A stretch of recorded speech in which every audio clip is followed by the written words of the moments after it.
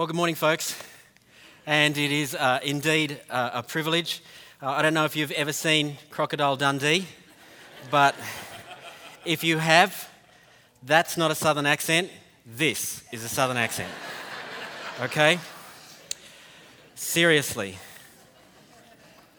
I got the monopoly on southern accents. Well, before we get underway this morning, I just want to just take a moment just to say what a privilege this is for me. We've been here since 2009, as Brian said, and you're our family since 2009. We moved from Australia, moved away from our family, we came here to this church, and just know that sometimes there's a strange-looking bald guy sort of up towards the back of the room looking around saying, "This is my family." And I do, and I really appreciate you, and that is why it is such an immense privilege to come and talk with you this morning about this subject, the church and science. And yeah, that's the subject I got. And so, you know, if there's anything that's going to bring out maybe some areas of disagreement between some of us, it's probably going to be this one, you know, because we're dealing with things like the age of the earth and evolution, millions of years, the distant starlight from stars, the geological timescale, fossils, dinosaurs, you know, all of those things. And they sometimes can cause a little bit of contention. And, there are some pulpits around the nation that will say, no, you're not going to do that topic in this pulpit because this is a divisive issue. Now, I just want to tell you that I don't believe that there is actually anything such as a divisive issue, only really divisive people. In fact, since I've been here in America, there's a saying that I've heard a lot that I hardly ever heard when I was in Australia, because it was hardly even an issue in Australia. But I've heard it, every second day here in America, and it goes something like this: guns don't kill people, people kill people, right? And by the way, you don't all sound like that. Well, Brian does, but seriously, how do you put two syllables into every word? That is a gift, dude. That really is. So anyway, but it's true, isn't it, that we have people behind guns pulling the trigger. There's some truth to that statement, no matter how it's said. And it's just the same thing, that we are people and we're dealing with an issue. Issues aren't divisive. People can be divisive, and we need to be careful about that. So if there is some disagreement in this, even with me or with anybody else, let's do something. Let's just commit to something right now, that we're going to understand that our unity is in Jesus. Now, when our unity is in Jesus, it means it's in Him and everything in Him, in all of His word, from Genesis all the way through to Revelation. Because His word isn't just the red ones, right? It's not just the red letters in the Bible. And the other thing is that the strength of that unity finds its greatest pinnacle in the cross of Christ. And so, if somebody comes to me and says, I'm going to disagree with you about this, well, I'm probably going to, if I don't know them, I'm probably going to say, well, let's talk about how you came to know the Lord, and let's share our testimonies with each other.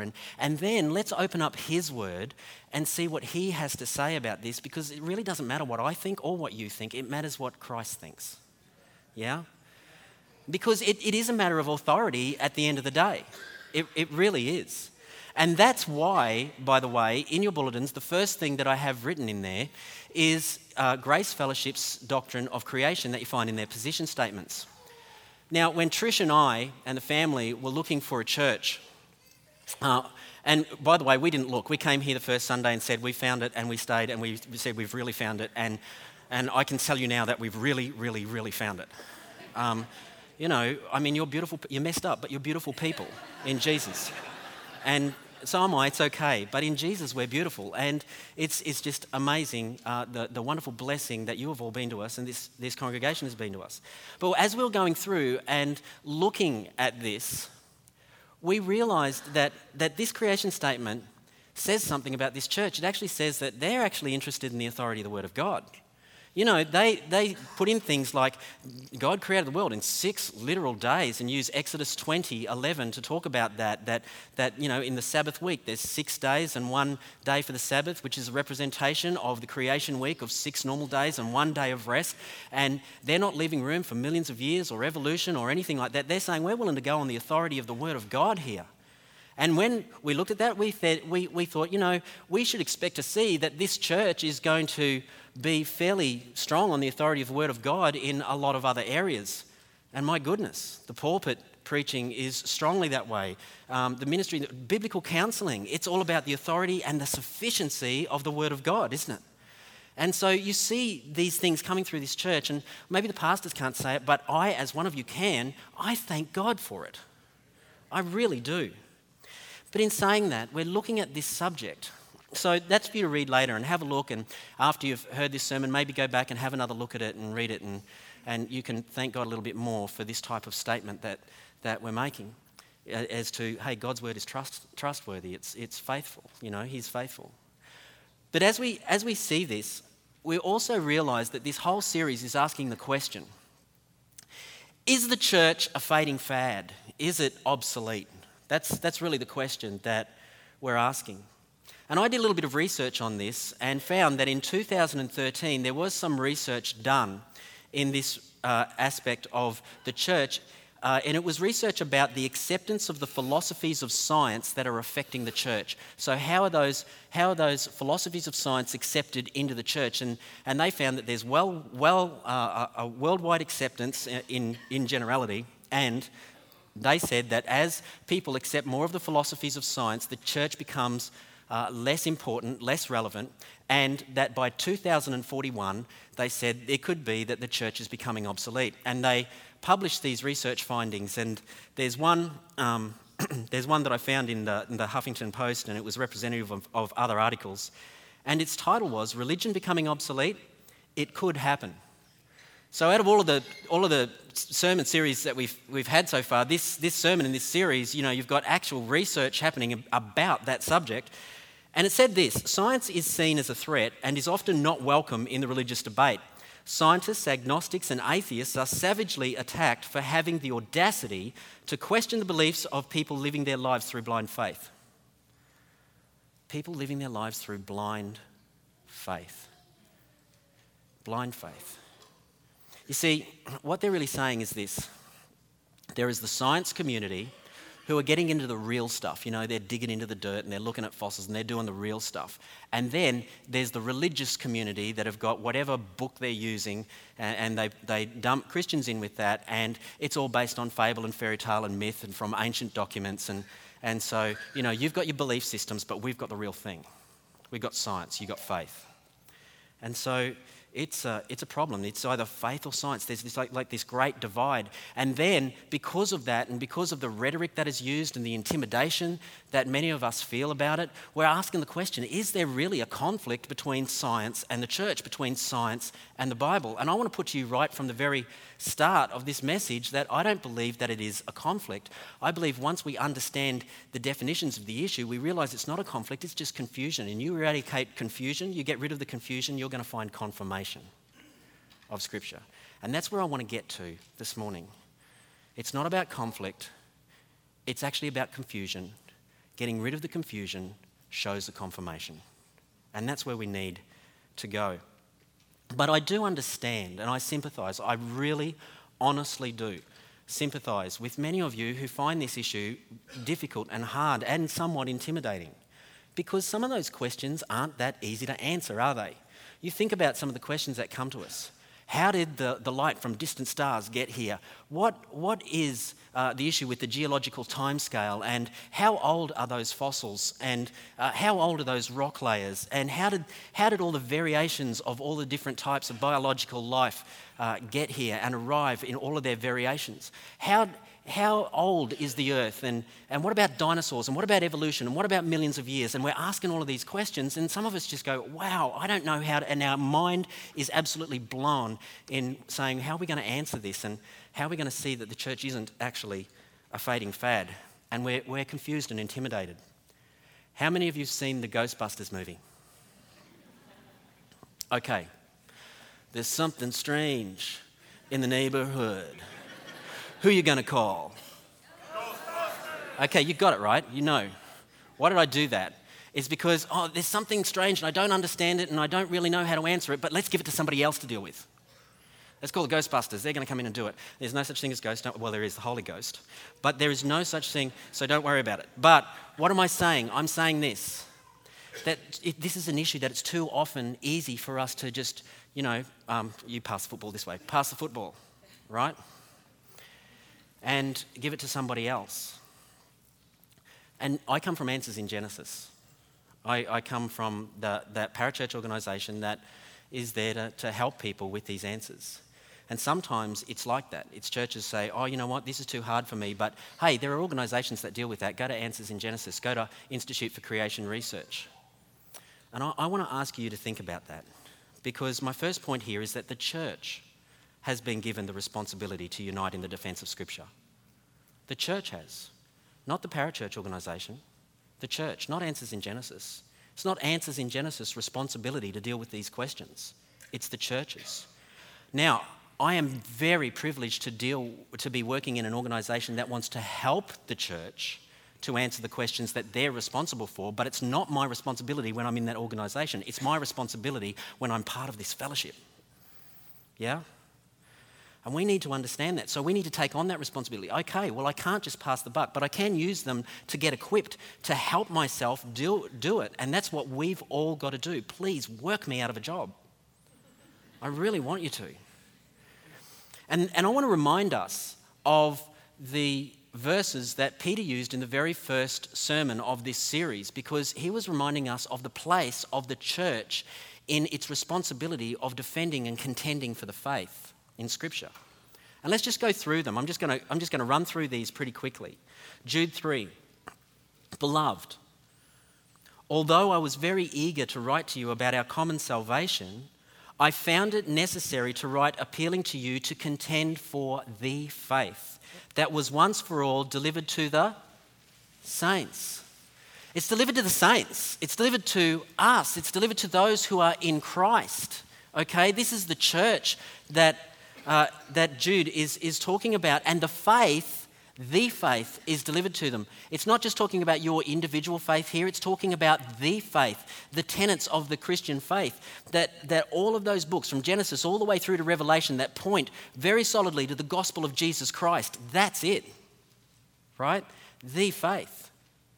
And so it's our responsibility to contend for the faith. 1 Peter 3:15, but in your hearts honour Christ the Lord as holy, always being prepared to make a defence to anyone who asks you for a reason for the hope that is in you, yet do it with gentleness and respect. Here is where it's the individual. This is the faith that is in you. This is your faith. You need to give defences and answers for your faith in the faith. And so, folks, this is your responsibility, our responsibility, that we are to answer questions about our faith where we see that the absolute assurance of hope that we have in the Word of God telling us about our future in Jesus Christ, we need to be able to defend that hope. And 1 Timothy 3:15, if I delay, you know how one ought to behave in the household of God. What is the household of God? Which is the church of the living God, a pillar and buttress of truth.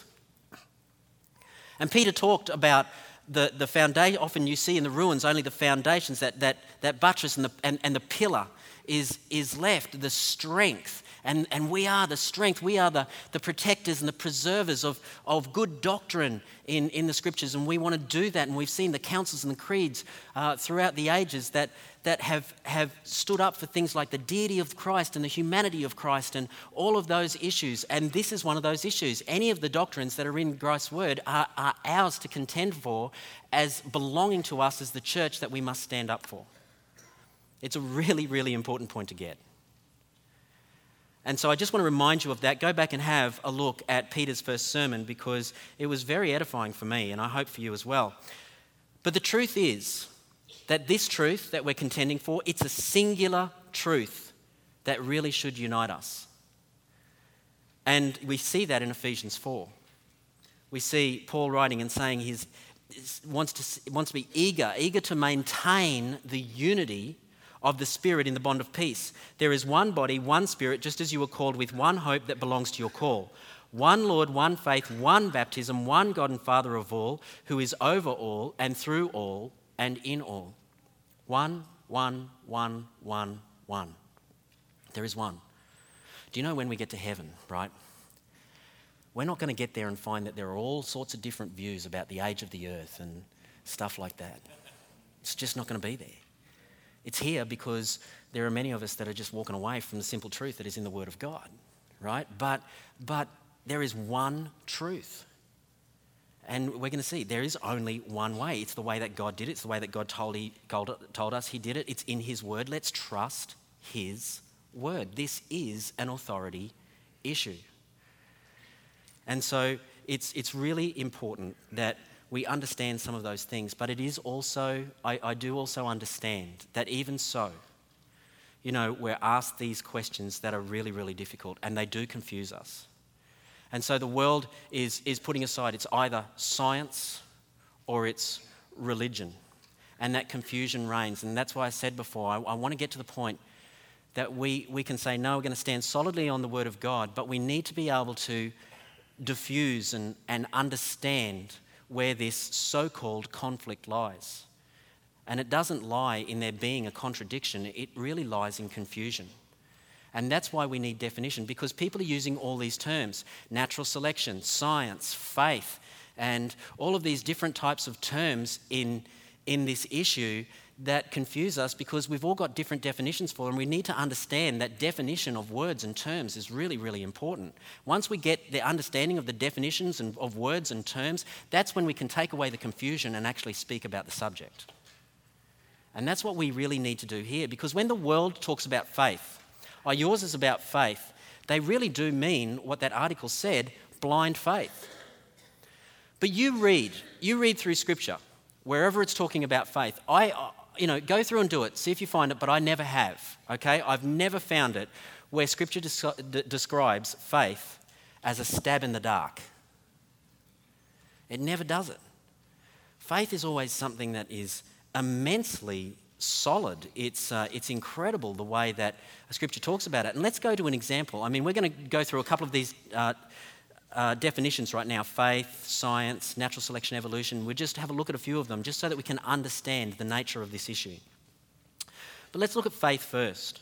In Hebrews 11, the writer of Hebrews writes this: "Now faith is the assurance of things hoped for, the conviction of things not seen.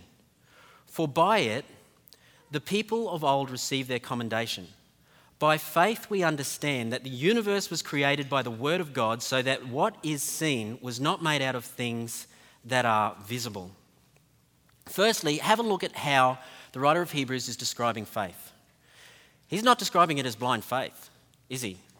Faith is the assurance of things hoped for, the conviction of things not seen. I love that word assurance, especially in the Greek, right? Because in the Greek, you've got this word, hypostasis. It's hupo, under, and stasis from the Greek term histemi, which means to stand. It's that which is under everything that we stand upon. That's really what it's saying. It's that foundational substance that we stand upon to really understand what we are looking at. Do you know there's no way to come into that but through the gospel of Jesus Christ? It's not something you can't just go and teach somebody enlightenment to the truth. It's the drawing of the Holy Spirit, his irresistible grace, and the message of the gospel of the Lord Jesus Christ. And through repentance and faith, we come into an illumination to see the truth. And then we see, wow, this truth is amazing. This gift of faith that I have been given is incredible, because it's enlightened me to the truth. And I would expect that it is not illogical. In fact, I would expect it to be very logical. And that's what you find just a little bit further down in these verses. It says, by faith we understand that the universe was created by the word of God, so that what is seen was not made out of things that are visible. What was seen was not made out of things that are visible. I could almost say this: stuff doesn't make itself. Right?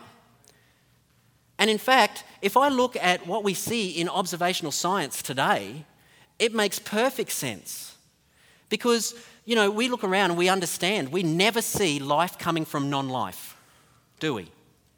We never see something coming from nothing. We never see information coming from random chance processes. Information comes from an informer. It is always the case. What if I had a group of letters, cut up a whole heap of letters of the alphabet, put it in a bucket, threw it on the floor, and I picked up 3 randomly, okay? And somebody said, you can pick up 3 random letters and have a word, and people will, understand it and see information can come from random chance processes. So let's pick it up. I might pick up OSO.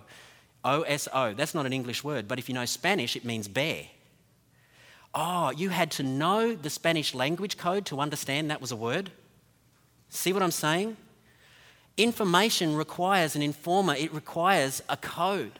So you think about all of the information in biological systems all over the world in the DNA, because the geneticists know that DNA code is like a language code that actually means something, that makes us actually who we are, our specific features and everything. And so you realize that information that requires an informer.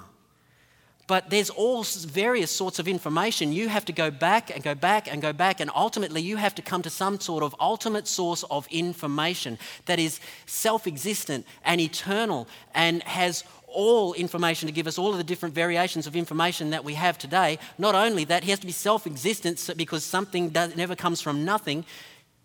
And he has to be living and alive because you never get life from non-life. And you see this and you read in Genesis 1 verse 1, in the beginning, God. Are you not excited about being a Christian? Seriously, right? I mean, does that not just... I'm crazy, right? Because every time this stuff happens, I just get mega excited. Because I constantly see the confirmation of the Word of God. Just in this verse we see it.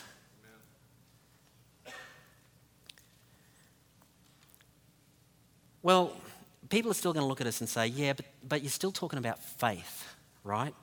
And we're talking about science. And so very gently, very carefully, we need to ask them, please, sir, explain what you mean by science. What is science? Because we need to define this stuff. You see, the definition of science, for instance, in the Webster's Universal Unabridged Dictionary is this.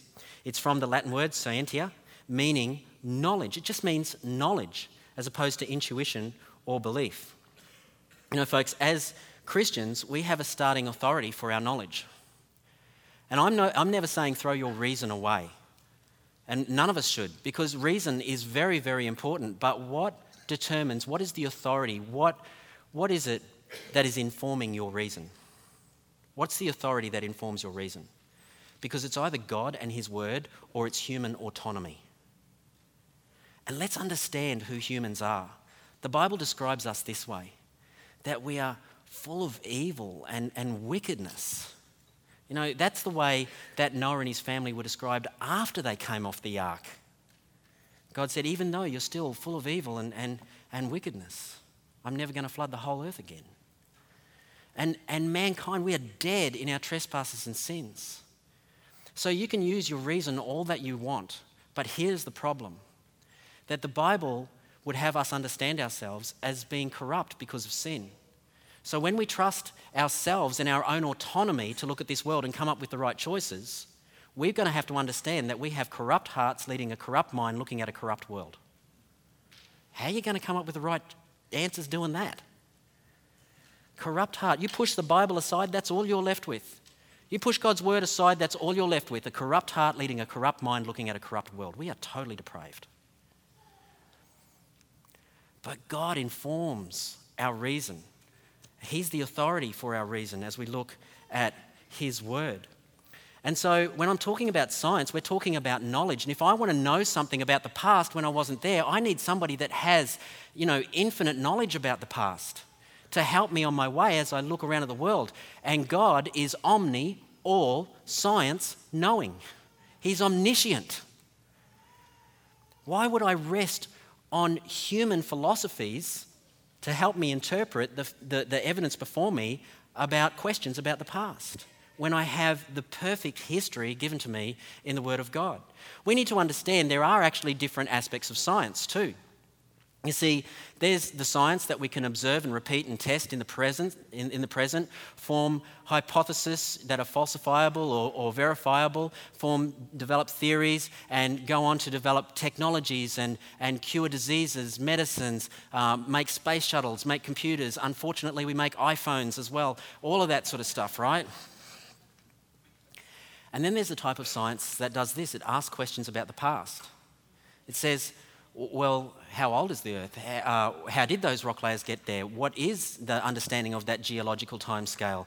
How do I understand dinosaurs? And what about the age of the Earth? And how does the starlight get here? And all of that type of science. That's historical science. I really want us to understand the very distinct aspects of these two types of sciences. There's two different aspects of sciences as we go on, because most of the time when people are talking to us about science in the Bible, they're actually talking about this science, historical science, and for that we need starting assumptions. Have a look at this video.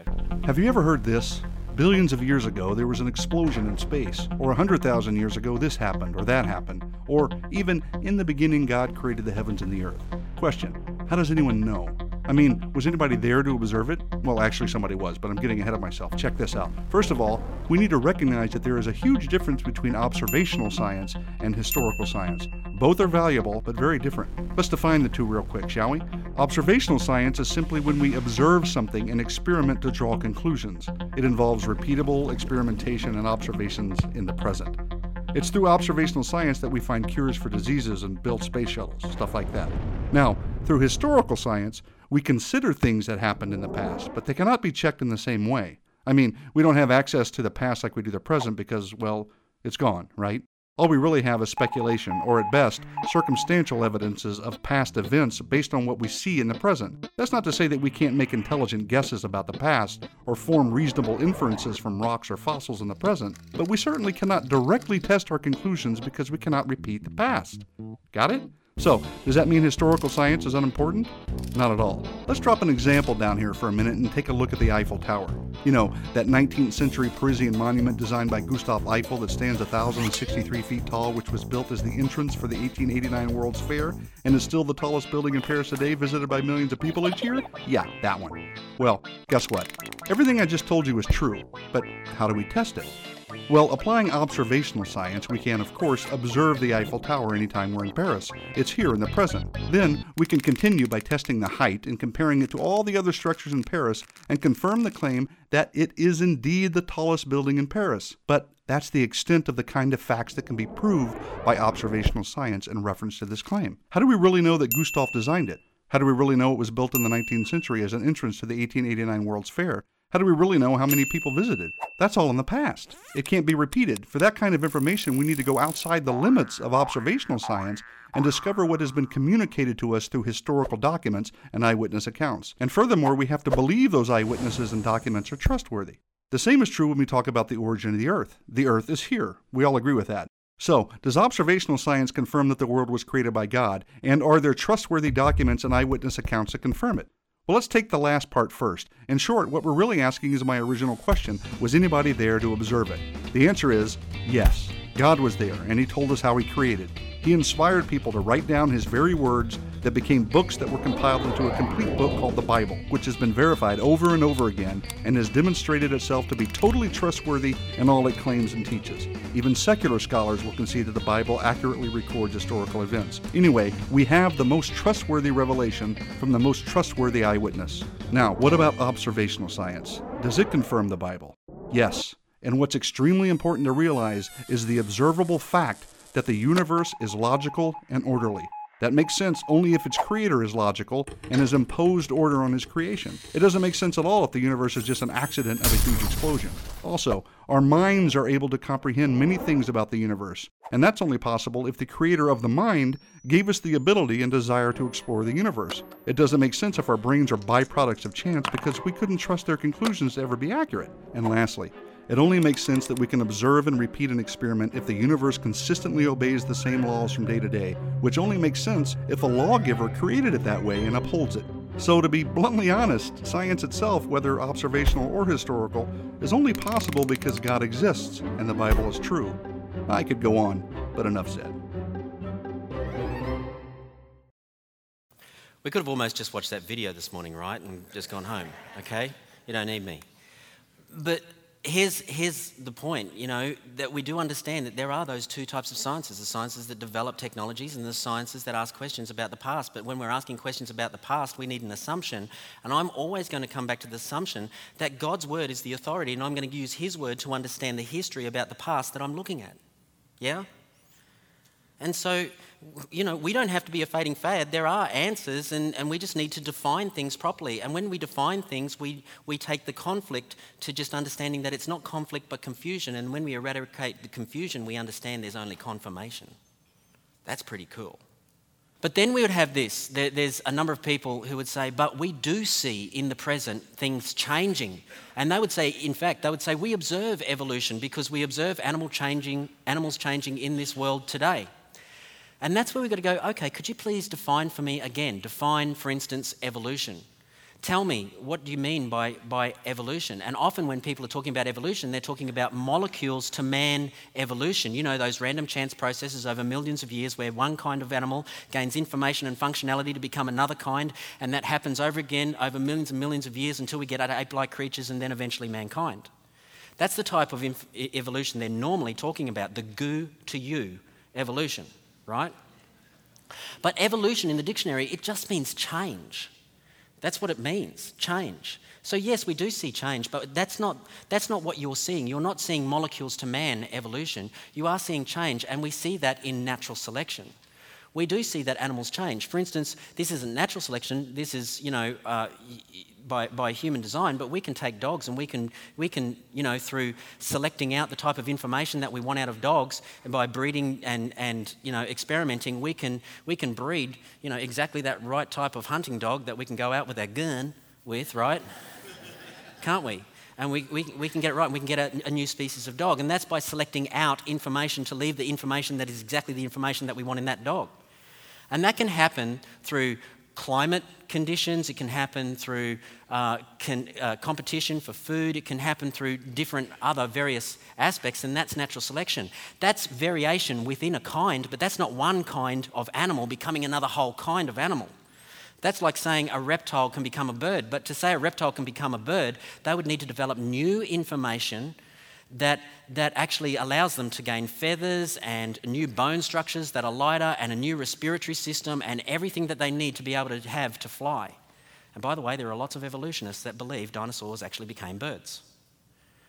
But we never observe new information in the genome in these processes. We only ever observe a decrease in information. See, the natural selection and change in animals that we see is actually proof against evolution. It's not for it. And so, when we understand this, we can look at this and say, definitions really make a difference because they take away the confusion. And in the end, here's my experience, okay? Every time I've understood the correct nature of things such as natural selection and science, I have only found complete confirmation of what I see in the Word of God. Amen. And it's really important, okay, because we have a historical faith. It's based in history.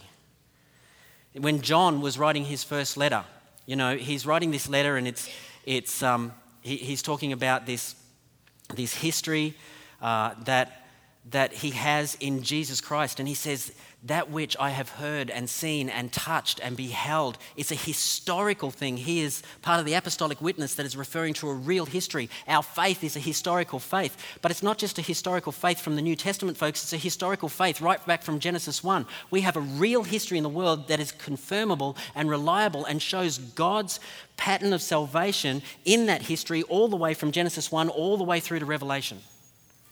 We really do have a strong historical faith. And that's where I want to go to. I want to see the credibility. That's the third point. The credibility of biblical history relates to the credibility of the biblical message.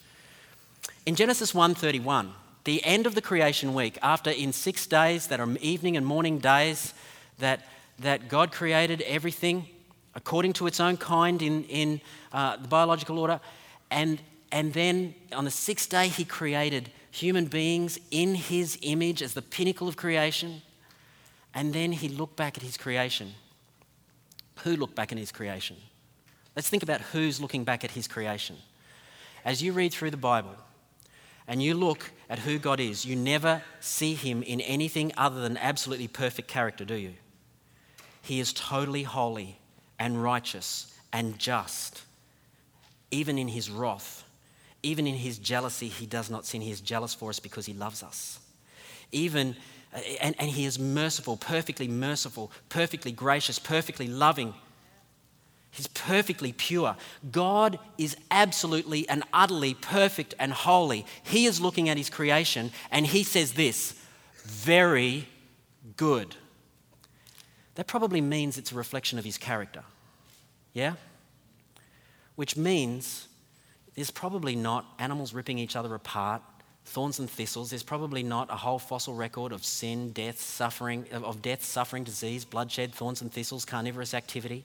There's none of that yet, because none of that would display the perfect character of God. And God says that his creation is very good, this perfect, absolutely holy God. And so as we look around this world, though, we do see something. We see, hang on, it's not a perfect creation, right? We look around and it's I'm seeing some messed up right here, okay? We're not all perfect, right? We go through hard times. We do some bad stuff to each other, and we see tsunamis and cyclones and hurricanes and all of this bad stuff, earthquakes in Haiti. We see this stuff happening and we're going, hang on, this is not a perfect creation that I'm looking at. But then in Genesis 2:16, we'll read the history that helps us understand that. The Lord God commanded the man, saying, you may eat of every tree of the garden, but of the tree of the knowledge of good and evil you shall not eat, for in the day that you eat of it you shall surely die. God gave us a command.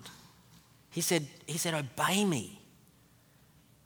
Obey me in this perfect world, in this perfect garden that I've put you into, Adam and Eve. And then one chapter later, you read of them being tempted and falling into temptation, actually sinning and saying, no, you're not going to be my king. I'm going to be my own king. I'm going to crown myself and eat the fruit that you told me not to eat. And ever since then, we have had a corrupted world. God cursed the very world that we live in. You look at Genesis 3 and you look at the list of curses. God cursed the very ground of this earth. Romans 8:22 says, Paul is writing to the Romans, and he says, as a result of sin, the whole creation is groaning and travailing in pain. All of creation, everything, animals, all life, everything, it's a corrupt world. And when we're looking out at creation, often we're not seeing this perfect creation. Often we're seeing corruption, and often we're even looking at judgment. Do you know that? So many people come back to me from the Grand Canyon. Oh, God's creation was absolutely beautiful when I was looking at the Grand Canyon. And I always sort of, blow their fantasy here, because I say, actually, you weren't looking at God's creation, you were looking at his judgment. He flooded the world with a global catastrophic flood because of human sin. And we see layers of rock layers and fossil record all over the world as a result of the judgment that God has on human sin. All over the world, we see people that look a little bit different to each other. Common characteristics in one group that are different to common characteristics in another group, as if their gene pools have been isolated from each other. And then we read in Genesis 9-11, because of our sin and pride and wanting to build a great tower and monument to ourselves called Babel, God confused our languages and separated us into different groups, where isolated us and we spread out that way, and we see different people groups all around the world. We constantly see evidence around the world that confirms the history that is in the Word of God. And we're looking, folks, at judgment. We're looking at sin in doing that. And we've got to understand that we're a part of that. We all are, because we all come from Adam. In Romans 5, for if because of one man's trespass, Adam's trespass in the Garden of Eden, he sinned against God, we all come from him. Two perfect people who then sin and become imperfect don't end up having perfect children. You don't get perfect from imperfect. We've inherited sin. Every single one of us have inherited a rebellious nature against God, and we all willingly rebel against him every day. And in Romans 5 it says, for by one man's trespass death reigned. And we see that everywhere. Do you know what the leading cause of death is in America? Birth. birth, right? We all die. In Adam, that's a consequence of sin. We all die. Much more will those who receive abundance of grace and the free gift of the righteousness reign in life through one man, Jesus Christ, who came. He did not grasp onto his place on the throne, but he came in the nature of a servant, becoming nothing, born as a man, and being born as a man was obedient to death, even death on the cross. Jesus became one of us, stepped into this real history and all of the ramifications of this real history, but he didn't sin, so that he could die for our sins, so that if we repent and have faith in him, we can be forgiven and have what comes after that. And that's why we read, yes, hallelujah, that's why we read in Colossians 1:20. And through him, is he just going to, through Christ's forgiveness, by the way, he through Christ's death and resurrection of the cross, he does absolutely forgive us because we're the ones that corrupted this world. But there's something else that he does. He has put an absolute paid stamp and a surety on the restoration of the whole creation. Amen. Thank you, Lord. Amen. And through him to reconcile to himself all things, whether on earth or in heaven, making peace by the blood of his cross, all things. We believe as Christians in the restoration of all things. All things. So that means if thorns and thistles were a part of the curse, that they're not going to be in the new heavens and the new earth. He's going to restore all things. He's going to reverse the curse. But you know what? If you want to have those fossil layers before God says very good in Genesis 1, you want to allow for the millions of years, in that fossil record, there's fossilized evidence of thorns and thistle. But they're a result of sin. You can't have the consequences before the cause. What is God going to reverse in heaven for us in the new heavens and in the new earth? Everything as a result of sin. There's not going to be any animal death. There's not going to be any thorns and thistles. There's not going to be any human death. There's not going to be any pain or suffering. Everything is going to be reversed, and there's going to be a new glorious creation that we're going to be part of if we're in Christ. We don't even need millions of years. What if? Because people tell us that those dinosaur bones are millions of years old. What if we found dinosaur bones that were so-called 68 million years old, and the dinosaurs were supposedly died out around about 65 million years ago? And what if in that dinosaur bone we found something like soft tissue or blood vessels that shouldn't last that long? You are not going to believe this. When she picked up a small piece to stop the reaction by putting it in water, it stretched, and it sproinged, and it moved all over the place. So we knew we had something pretty unusual. It appears to be soft tissue. When they look at neighboring parts of the bone, they're even more surprised. Out popped the blood vessels, and they were pretty incredible. And I said, I don't believe it, that's not possible. We need to do it again and again. It's one of those just goosebump-inducing scientific moments, that's all I can say. And they don't really happen very often. Blood vessels should not exist in fossilized bone. Many scientists believe organic molecules can't last more than 100,000 years. Yet Schweitzer's bone is 68 million years old. I think the presence of soft tissues and cells indicates there's a process going on that we didn't have a clue about. So I think it means that we have to kind of rethink the whole chemical process of making a bone turn into a fossil. It's no surprise to me to find it. It really isn't. Because I don't believe it's that old. About 2,000 years between us and Christ. If you look at the genealogies between Jesus and Adam, that's about 4,000 years, and he was created on day 6. Take off another 5 days, you've got about the date. Right? And so as you look at this, we realise, hey, I'm cool with there being soft tissue and blood vessels in dinosaur bones. It doesn't worry me. I don't have to think about the fossilization process and coming to new conclusions about something new.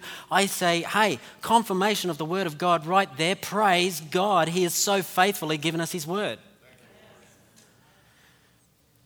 Well, why do people want to do this? I mean, most people in wanting to say it's science but versus faith, and we're in this real stuff here because, honestly, people don't want a God. People don't want a creator. Otherwise, you have to answer to him. In 2008, there was this bus campaign in England. And we've seen similar types of campaigns here in the United States. But in 2008, there was a bus campaign in England. And across the buses, it said this: "There is probably no God. Now, stop worrying and enjoy your life." Wow. Now, we don't want you to have to worry about answering to somebody. Make your own rules. It doesn't matter. No problem at all. Just live however you want to live. It's not an issue because there's probably no God. Don't worry about having to answer to anybody. It's just total and utter anarchy. And that's how that worldview should end. It should end in total and utter anarchy. But how does God's word tell us to use that he is the creator? That's what I want to know. How does God's word help us to understand the aspects of seeing the divine power in creation? Well, I want to share some with you. This isn't in your insert, but let me just read it out to you. If you're in affliction and you're wondering, how am I ever going to get through this? Psalm 102, 24 to 25. "Oh my God, I say, take me not away in the midst of my days, you whose years endure throughout all generations. Of old you laid the foundations of the earth, and the heavens are the work of your hands. You have the power to get me through this and sustain me." Or Job, he doesn't understand what is happening to him. And he's asking God these questions, and God says, "Listen to my wisdom, Job. You know, your answer is in my wisdom to understand what is happening to you. And here is how you understand my wisdom. Where were you?" Job 38, 4 to 6. "Where were you when I laid the foundation of the earth? Tell me if you have any understanding. Who determined its measurements? Surely you know. Or who stretched the line upon it? On what were its bases sunk? Or who laid its cornerstone?" Go with me to Amos chapter 4. In Amos, you've got this situation where Israel, Amos is from Judah, he's up and he's prophesying to Israel, and they're in a pretty good time. It's the split kingdom. They haven't been taken away yet. They haven't been defeated by Assyria yet. But in their history, they have gone through some bad stuff, nevertheless. But they're in a pretty good economical time. It's sort of like what we're in. We're feeling pretty cushy here in America, and we're thinking everything is okay. And so he's trying to help them to understand, listen, you're forgetting about God, judgment is coming. And you see all through chapter 4, this happened to me, yet you did not return to me. This happened to you, yet you did not return to me. Things like locust plagues and famines and people coming in and attacking them, yet you did not return to me, yet you did not return to me, yet you did not return to me, right through to verse 11. And in verse 12, he says this: "Therefore I thus will I do, O Israel, because I will do this to you. Prepare to meet your God, O Israel." And who is it that they are to prepare to meet? "For behold, he forms the mountains and creates the wind and declares to man what is his thought. He who makes the morning darkness, who treads on the heights of the earth. The Lord, the God of hosts, is his name." God is powerful. We do need to answer to him. And what he's saying is, return to me, return to me, return to me. He's giving us gracious warnings. Do you realize all of those warnings are grace? He's graciously giving us warnings. Turn to me, and turn to me now before you meet me when it's too late. That's like Isaiah when Isaiah says, you say Isaiah, seek the Lord. Seek the Lord while he may be found. Call upon his name while he is near. Warnings, folks, are not harsh, they're gracious. And in chapter 5, he says in verse 5 and in verse 6, "Seek me and live. Seek the Lord and live." And who is it that we can seek who will give us life, who's got the power to give us life? "Lest he break out with fire in the house of Joseph and devour it with none to quench it for Bethel. O you who turn justice to wormwood and cast down righteousness of the earth, this is who you are to seek. He who made Pleiades and Orion and turns deep darkness into the morning and darkness the day into night." God has the power to save when we seek him. Who is this God? This is what I want to leave you with. Who is this God that we need to seek for salvation, repent and come to him, and he will give us our salvation? Who is he? So often we think of Jesus walking around with the tunic and little kids hanging off it, right? You know? And it is a lovely Jesus. Okay? This is Jesus. And Colossians 1 tells us that, and that's where I want to finish this morning. Let me read to you Colossians 1. Just read you this, and it's the answer. Colossians 1, 15 to 23. He, Jesus, just soak this in. He is the image of the invisible God, the firstborn of all creation. For by him all things were created in heaven and on earth, visible and invisible, whether thrones or dominions or rulers or authorities.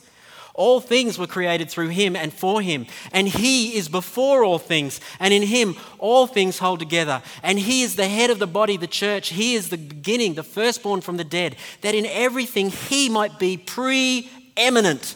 For in him all the fullness of God was pleased to dwell, and through him to reconcile himself all things, whether on earth or in heaven, making peace by the blood of his cross.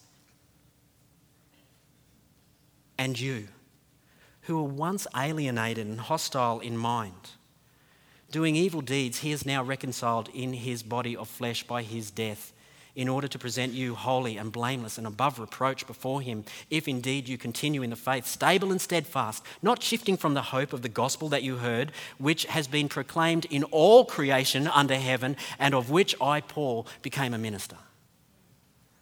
That's Jesus. Jesus, who became one of us and died on the cross and rose again and is seated at the right hand of the throne of God. He is the Creator who became the Saviour. Turn to him now or meet him when it's too late. He is graciously gracious. Do you know Christ? Because he is graciously right now giving you warning. He is graciously giving you warning. Don't wait till it's too late. Meet him now. Repent. Come to faith in the Lord Jesus Christ. He is the powerful Creator who has not only the power to judge you, but the power to forgive you and keep you for all of eternity in his presence.